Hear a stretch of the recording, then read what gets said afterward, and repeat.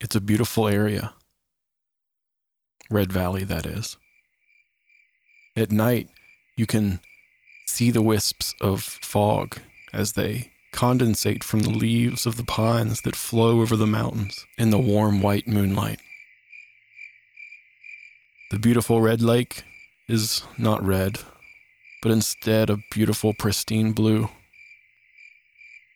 Gigantic boulders line the shorelines, not leaving much sediment to be kicked up when the wind knocks a wave against it. But Red Valley isn't known for its beauty. Red Valley is known for its activities, for its paranormal activities.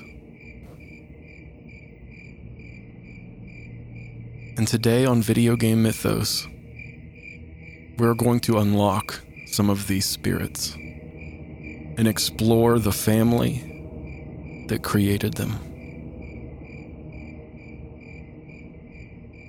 Happy Halloween.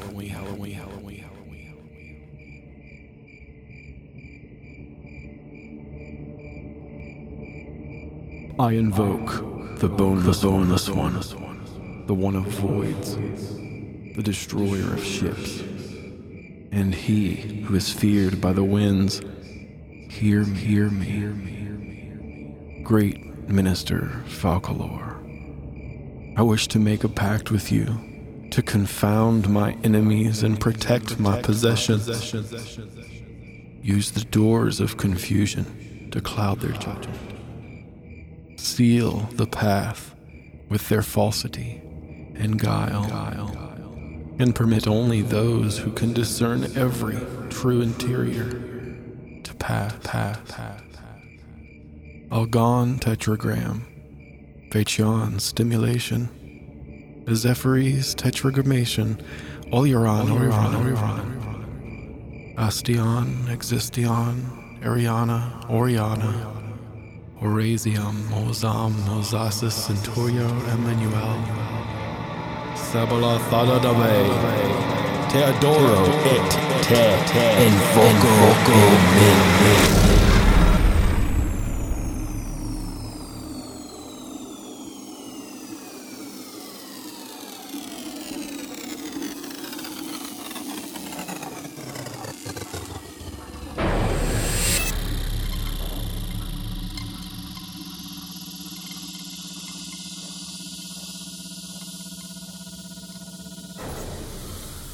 A magician once lived inside an old house. He made potions that let him see the future. People from the village came to the magician's house and demanded he share the potions with them. We want to see the future too, they told him. But the magician said no. The people from the village grew angry and burned the magician's house. But the magician knew this would happen. He had already cast a spell on his potion room. The house burned, but the room did not. The people from the valley waited, but the magician never came out. Years had passed, and those that lived in the village avoided the magician's home. They believed it was cursed, that it somehow still had his spirit, because nobody can survive a house fire, right? Not even a crazy magician. As time passed, and weather weared down on the exterior of the home, it began to become an eyesore for Red Valley. The Carter family estate was quite big. The family owned the property after inheriting it from the city. The youngest of the Carter family, named Ethan, liked to adventure outside. He would often camp in the woods above his house. And just down the hill from his camp was the magician's home. And of course, as any curiously minded boy would, Ethan decided one day to explore this house. But when Ethan opened the door, his life changed forever.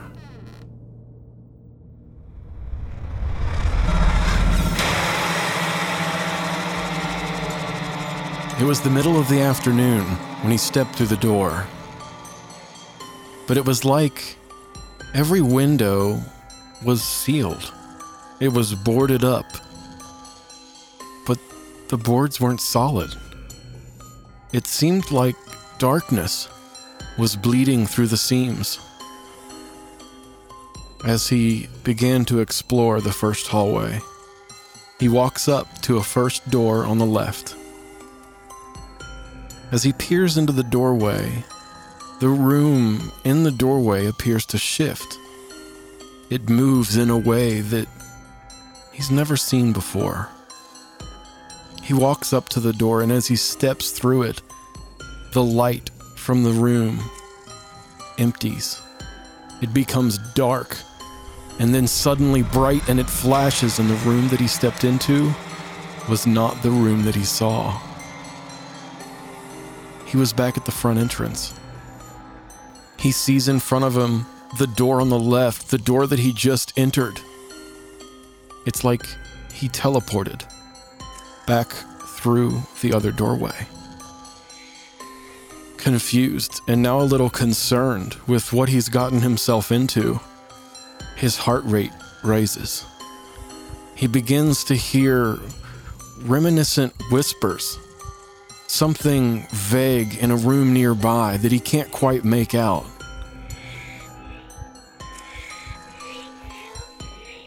Ethan looks down at his hands and notices that there's some sort of dirty sweat on them. He brushes it off with his other hand and realizes that it's moist to the touch. It had been a cool afternoon, so he wipes it up with his sweatshirt. He walks back down the hallway and looks into the door on the left, and once again, hears the whisper. He looks into the doorway and notices that it looks like an old kitchen. The walls are all black from burn marks from the burning of the house years past. He walks up to the door and with his hand waves into the doorway. When his hand comes out of the doorway, it's wet again with that dirty sweat. He wipes it off on his sweater again, and with his now dry hand, he wipes his forehead and notices that it is dry. The doorway caused the sweat. Ethan begins to add these things together and takes mental note of what's happening in front of him. Now, with a little bit of reassurance that he's discovered something, he feels a little bit better about his resolve. He steps through the door once again, and everything turns black. And then suddenly, as if the world around him changed, it got bright, and he was at the entrance again. The world around him seemed to stop. And as things stopped, he began to hear his heartbeat again. And he began to hear those whispers, just a little louder this time. He thought it said, "Please, someone help me."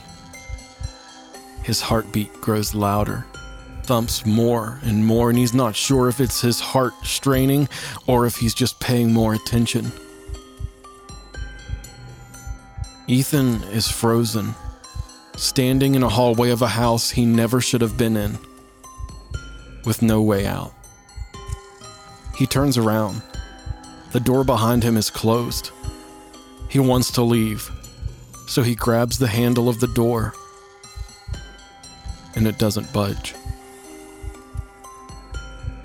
Ethan now realizes the seriousness of the situation. He turns back and faces the hallway, when the only door on his left is the only one that he's tried. He walks down the hallway, and as he does, the floors creak under him. At least he hopes it's the floor, because he feels like the weight of his bones could be causing that creak. As he moves down the hallway, the wall on the left reveals a staircase. He approaches the banister and puts his hand up on it for support. He looks to the right and notices another doorway with the same weird shift to the room on the other side of it. He steps toward the door and takes his hand and places it inside of the doorway like before. Except this time, he doesn't get that dirty sweat. He takes a deep breath and decides to walk through the doorway, and with one quick step, he made it. He didn't teleport this time back to the entrance. Not paying much attention to the room that he was walking into at the fear of everything getting bright and teleporting, Ethan now looks around and notices that he's in a dining room.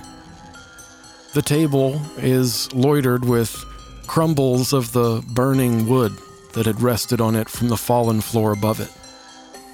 He notices another doorway to his right that seems to be a lot larger in size. Ethan begins to walk between the dining room table and the large door. As he looks into the large door, he notices it's the same kitchen, but a different perspective from the first door that he looked into. But the first door made everything change.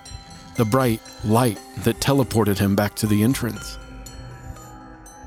This made more sense to him, that the kitchen would be actually in front of him, considering he was currently standing in the dining room. It wouldn't make sense for the kitchen to be on the other side of the main hallway of the house. It just seemed natural for the kitchen to be right beside the dining room. He walks up to the large doorway and once again waves his hand into the doorway and notices there is no mist. This time, with confidence, Ethan steps forward into the doorway and enters the kitchen. The kitchen is very large for such an old house, with an island in the middle and a clear, what used to be a refrigerator, on the left side with the scorched yet still prominent marble countertops as they slouch around the burnt framework that holds them up. The edges of this kitchen are so shaken at their foundations that life, plants, and vines have grown up through the seams and are loitered along the framework of this wood. Ethan notices a knife on the kitchen counter. He walks to approach and to grasp this knife as if a tool to defend himself. He still notices that he is trembling. Ethan stops to notice that the heartbeat is the only sound that he can hear.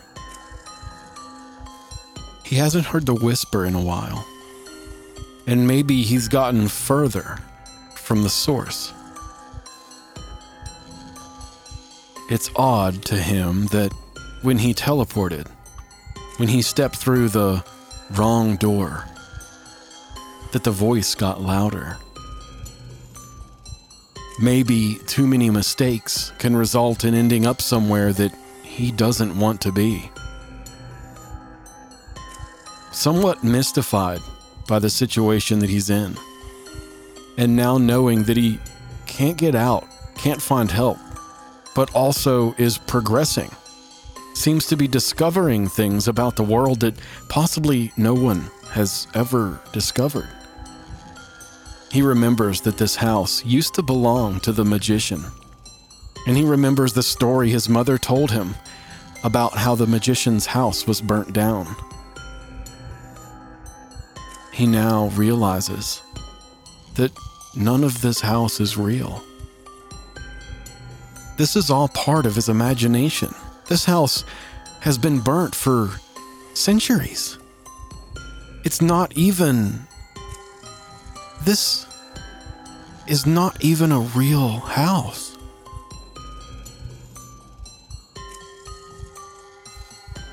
But what even is real? Ethan tries to gather his thoughts, tries to compose himself at least a little bit to realize that he is on Video Game Mythos.